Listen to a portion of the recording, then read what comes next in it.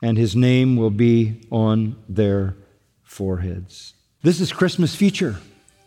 And aren't we glad that among all those things, he was the Lamb of God, John the Baptist said, who takes away what? Sins of the world.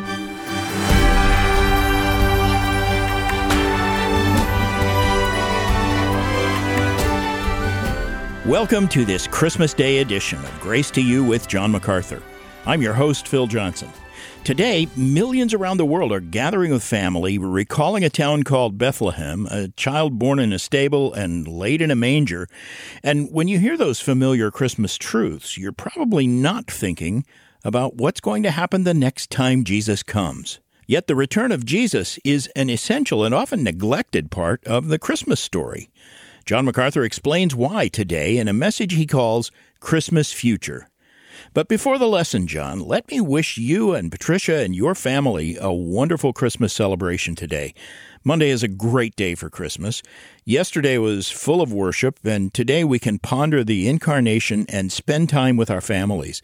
So typically, what does this day look like for you? Well, I think you just noted one thing. When it comes on a Monday, it's sort of front-loaded with the full worship, and the Sunday, of course, is the day when we tell the Christmas story and worship the Lord together with the church, and that adds a wonderful special dimension to it. But it's like any family. I think it's a day for joy. It's a day for the family to come together. We meet in one of the homes of one of the kids these years. It used to be all of them at our house, but they've kind of spread them around among our kids. And the family gets together and we talk about all that the Lord has done. We use the Christmas time to express personal testimonies about what the Lord has been doing in our lives through the years. And it's been a great year for us this year. I had the privilege just very recently to baptize two of my grandkids again, and I'm baptizing my way through the ranks, and we're so blessed by the Lord. Many of you are no doubt with your family now, and you may be rejoicing over the same kinds of things that I was mentioning. Others of you may be working or otherwise away from your loved ones, and we also know that some of you are in prison. We know you're listening because you tell us. And wherever you are, whatever you're doing, today can be a meaningful day of worship. The message you're about to hear is different from just any Christian message we might air. It looks not at the first time Jesus came to earth, but looks ahead to his return. I call it Christmas Future. Stay with us. We will. Thank you, John. And friend, whether you're spending time with loved ones today, or maybe you're at work, or even if you're alone, I trust you'll be encouraged by today's message. And now, with a look at Christmas Future, here again is John MacArthur. I've called this message Christmas Future. Kind of borrowed that from Charles Dickens, who wrote A Christmas Carol, and we all remember Scrooge and the Ghost of Christmas Past. Very familiar, very beloved story. And it's fine, and a lot of times around Christmas we go to the past, but I want us to look at Christmas future. The first coming of Christ was a veiled coming. To really understand who Jesus Christ is, you have to see him unveiled. And the best place to see him unveiled is in the apocalypse, the unveiling. So open your Bible to the book of Revelation. And throughout the book of Revelation, there are titles and there are statements made concerning Christ that take the veil off and reveal who he really is. Not just a baby in a manger. That becomes very clear in the book of Revelation when we see him in his unveiled glory.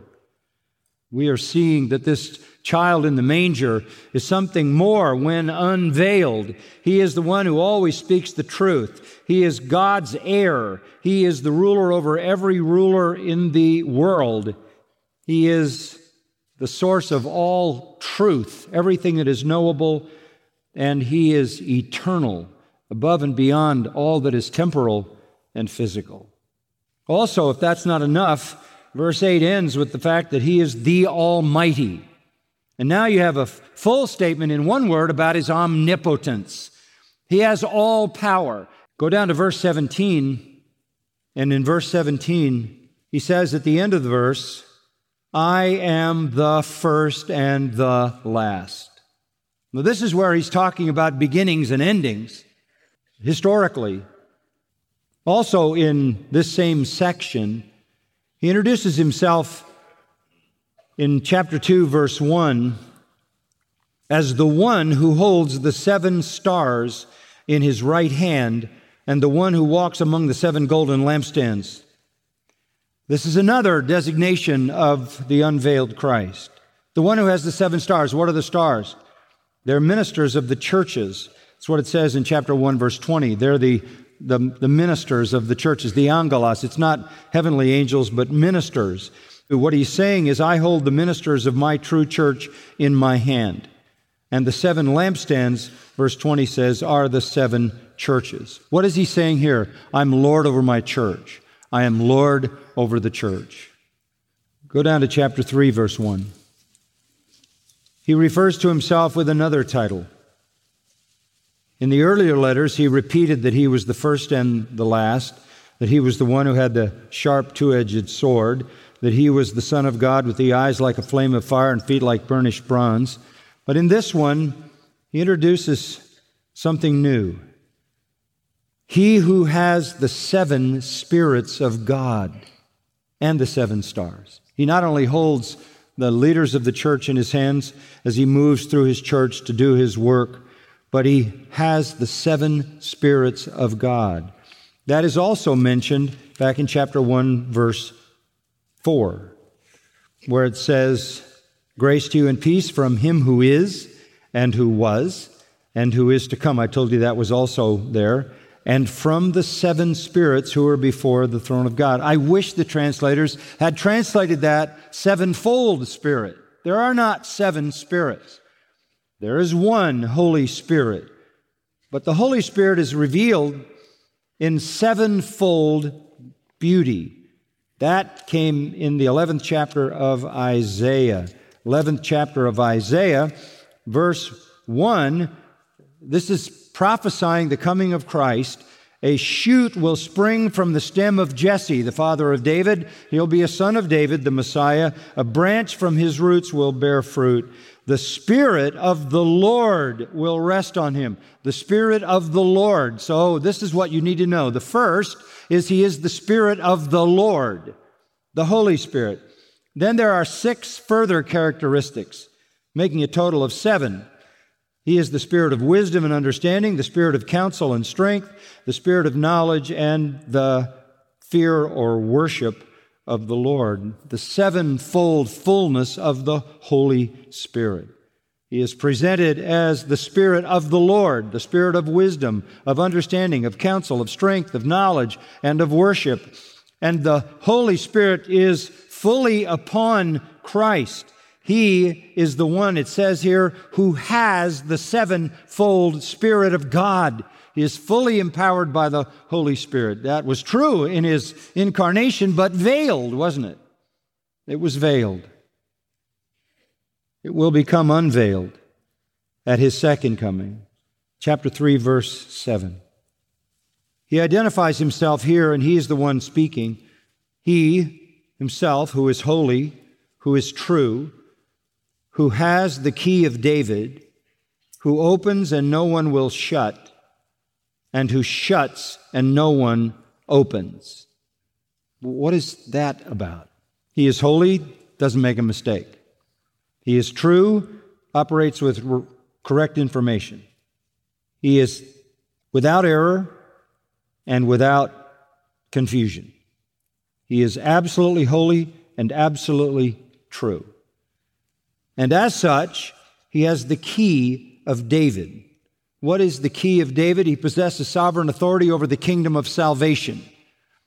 The kingdom is the kingdom that was promised to David in 2 Samuel 7, fulfilled by Christ. It's the kingdom of salvation. It's the sphere over which he rules.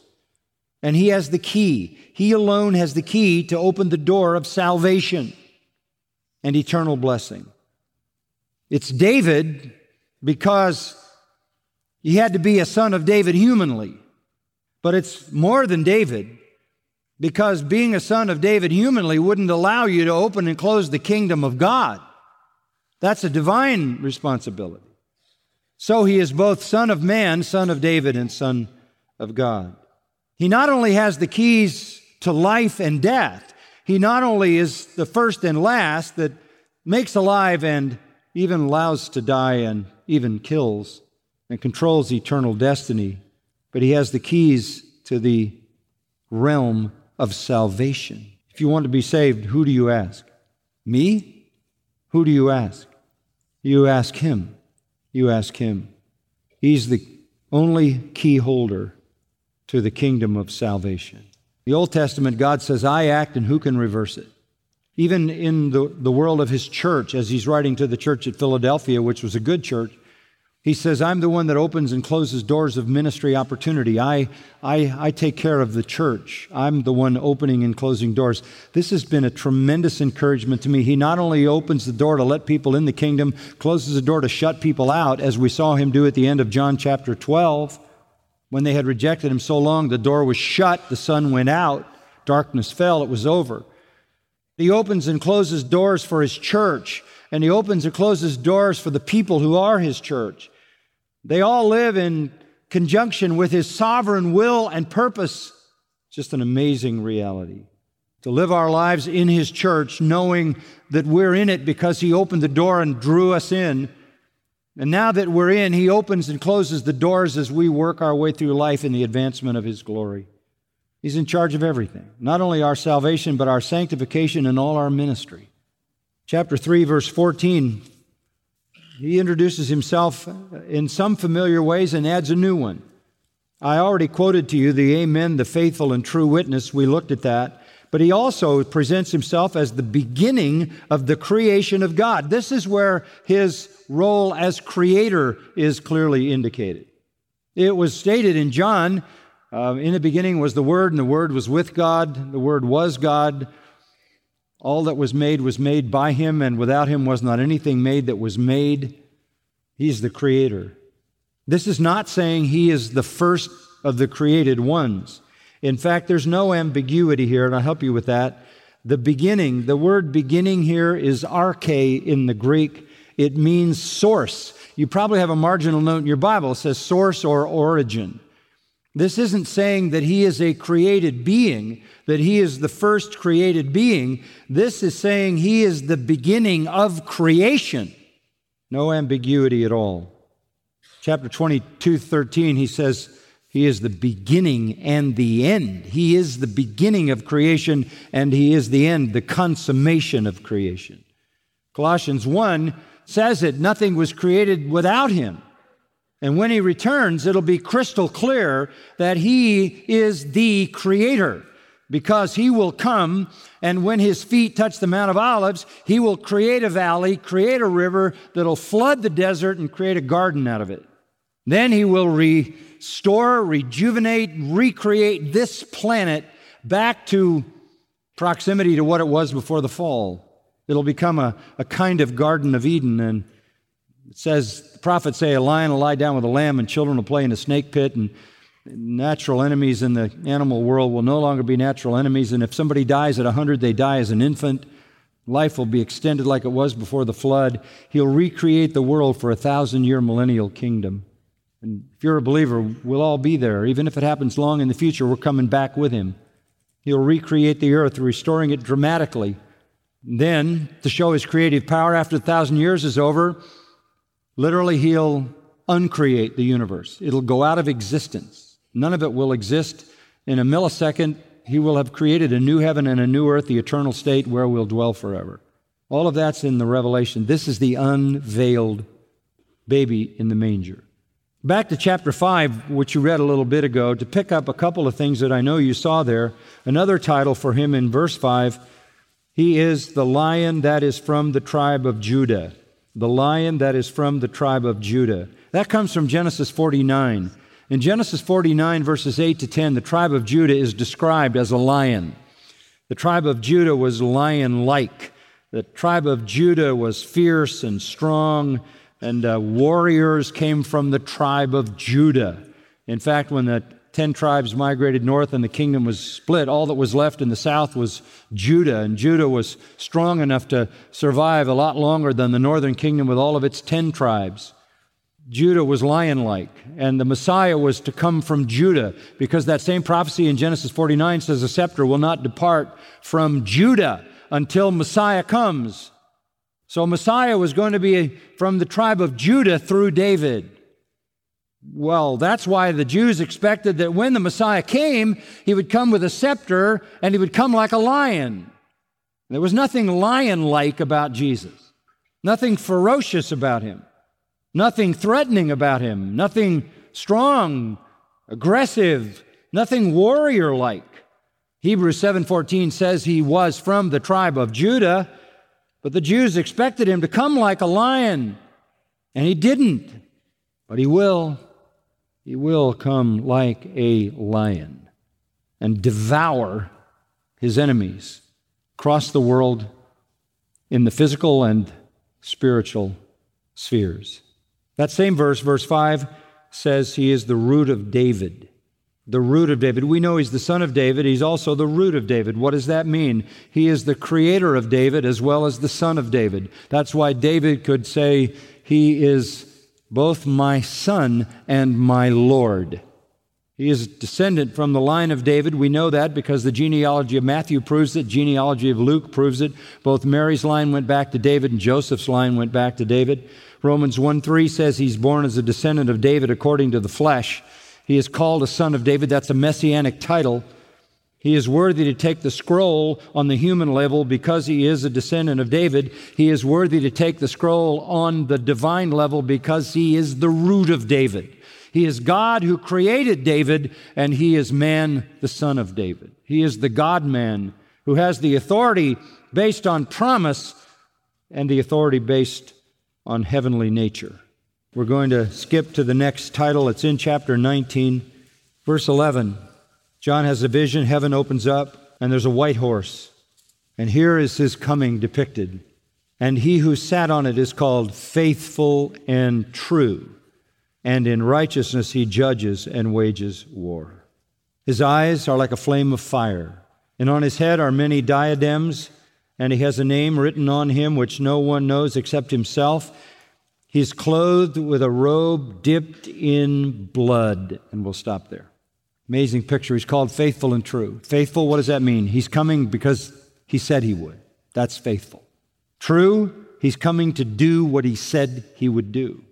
He's faithful to come, and he's accurate in his judgment. What a scene. There's no foal of a donkey here. There's no colt here. This is a white horse, the symbol of a conquering general. He comes as the triumphant final conqueror. In contrast to Satan, whose power he is taking, Satan is an unfaithful deceiver and liar, and so are all those who are in his kingdom. He is faithful, he is true, and therefore in righteousness he judges and wages war. He comes as an invincible warrior king. He comes with all the crowns on his head. Every other ruler is divested of his crown. They're all on his head. He has a name so elevated, written on him, and no one knows that name except himself. It is one of those words that is formed within the boundaries of the Alpha and Omega of his infinite mind that is beyond human comprehension.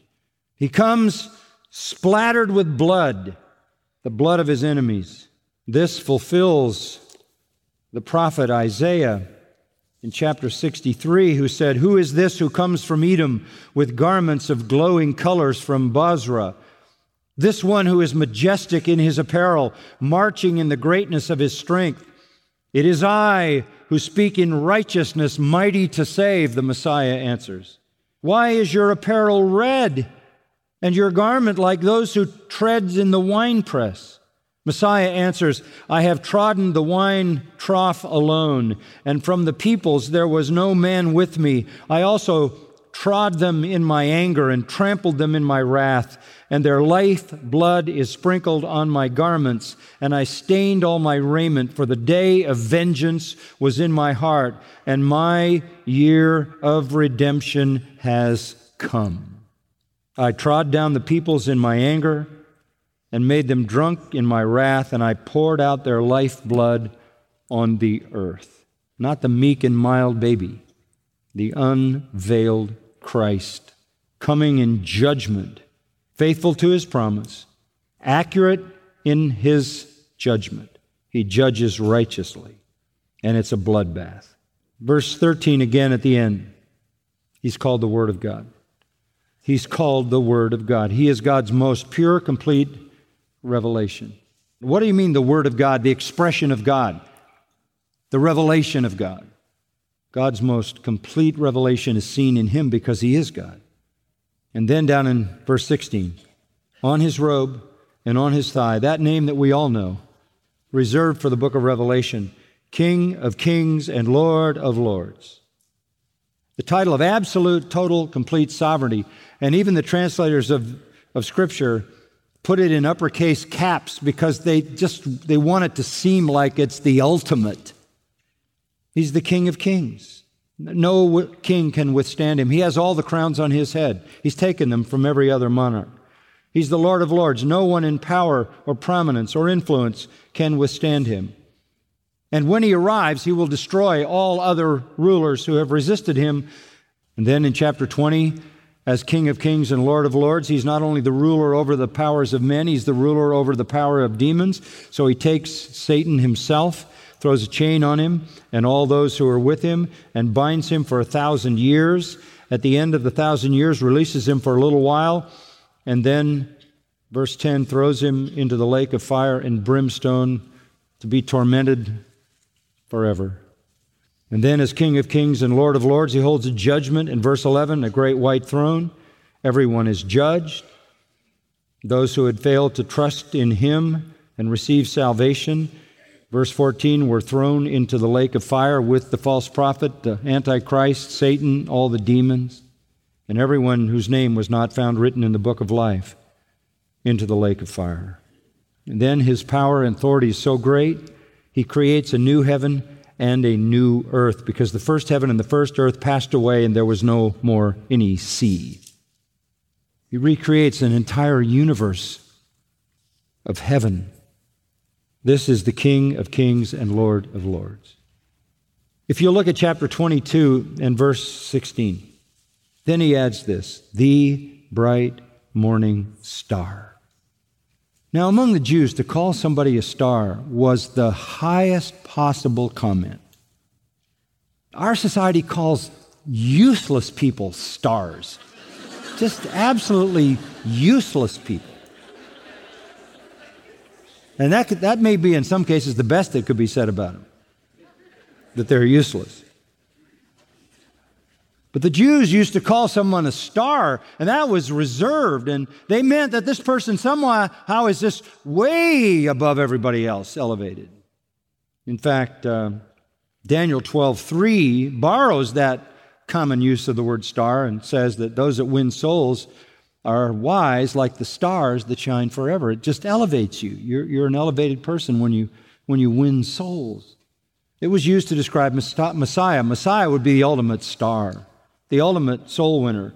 Numbers 24:17 says, a star shall come forth from Jacob. A star shall come forth from Jacob, from Abraham, from Jacob, from Judah, through David.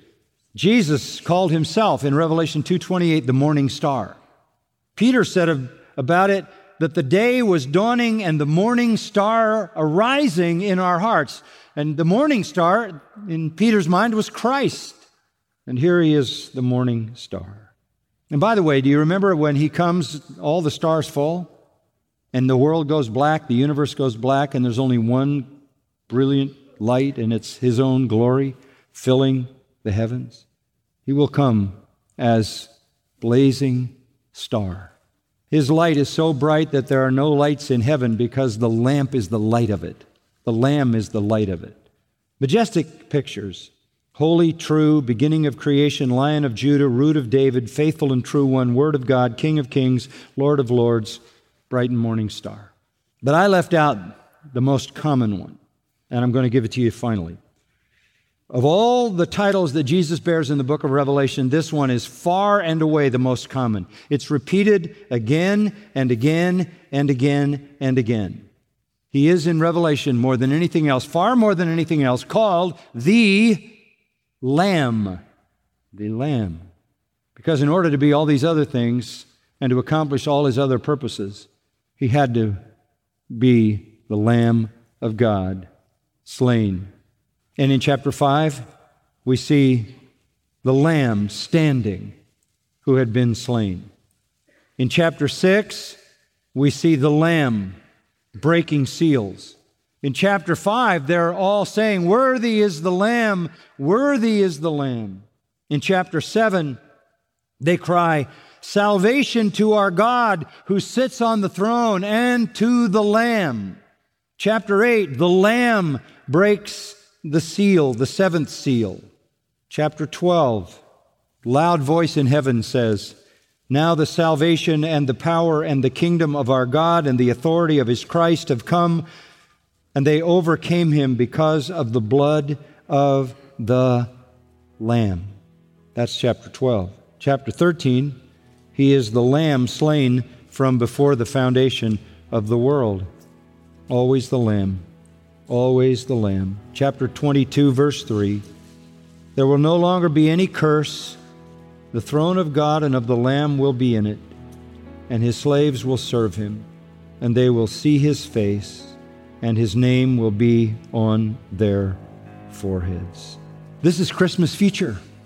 And aren't we glad that among all those things, he was the Lamb of God, John the Baptist said, who takes away what? Sins of the world.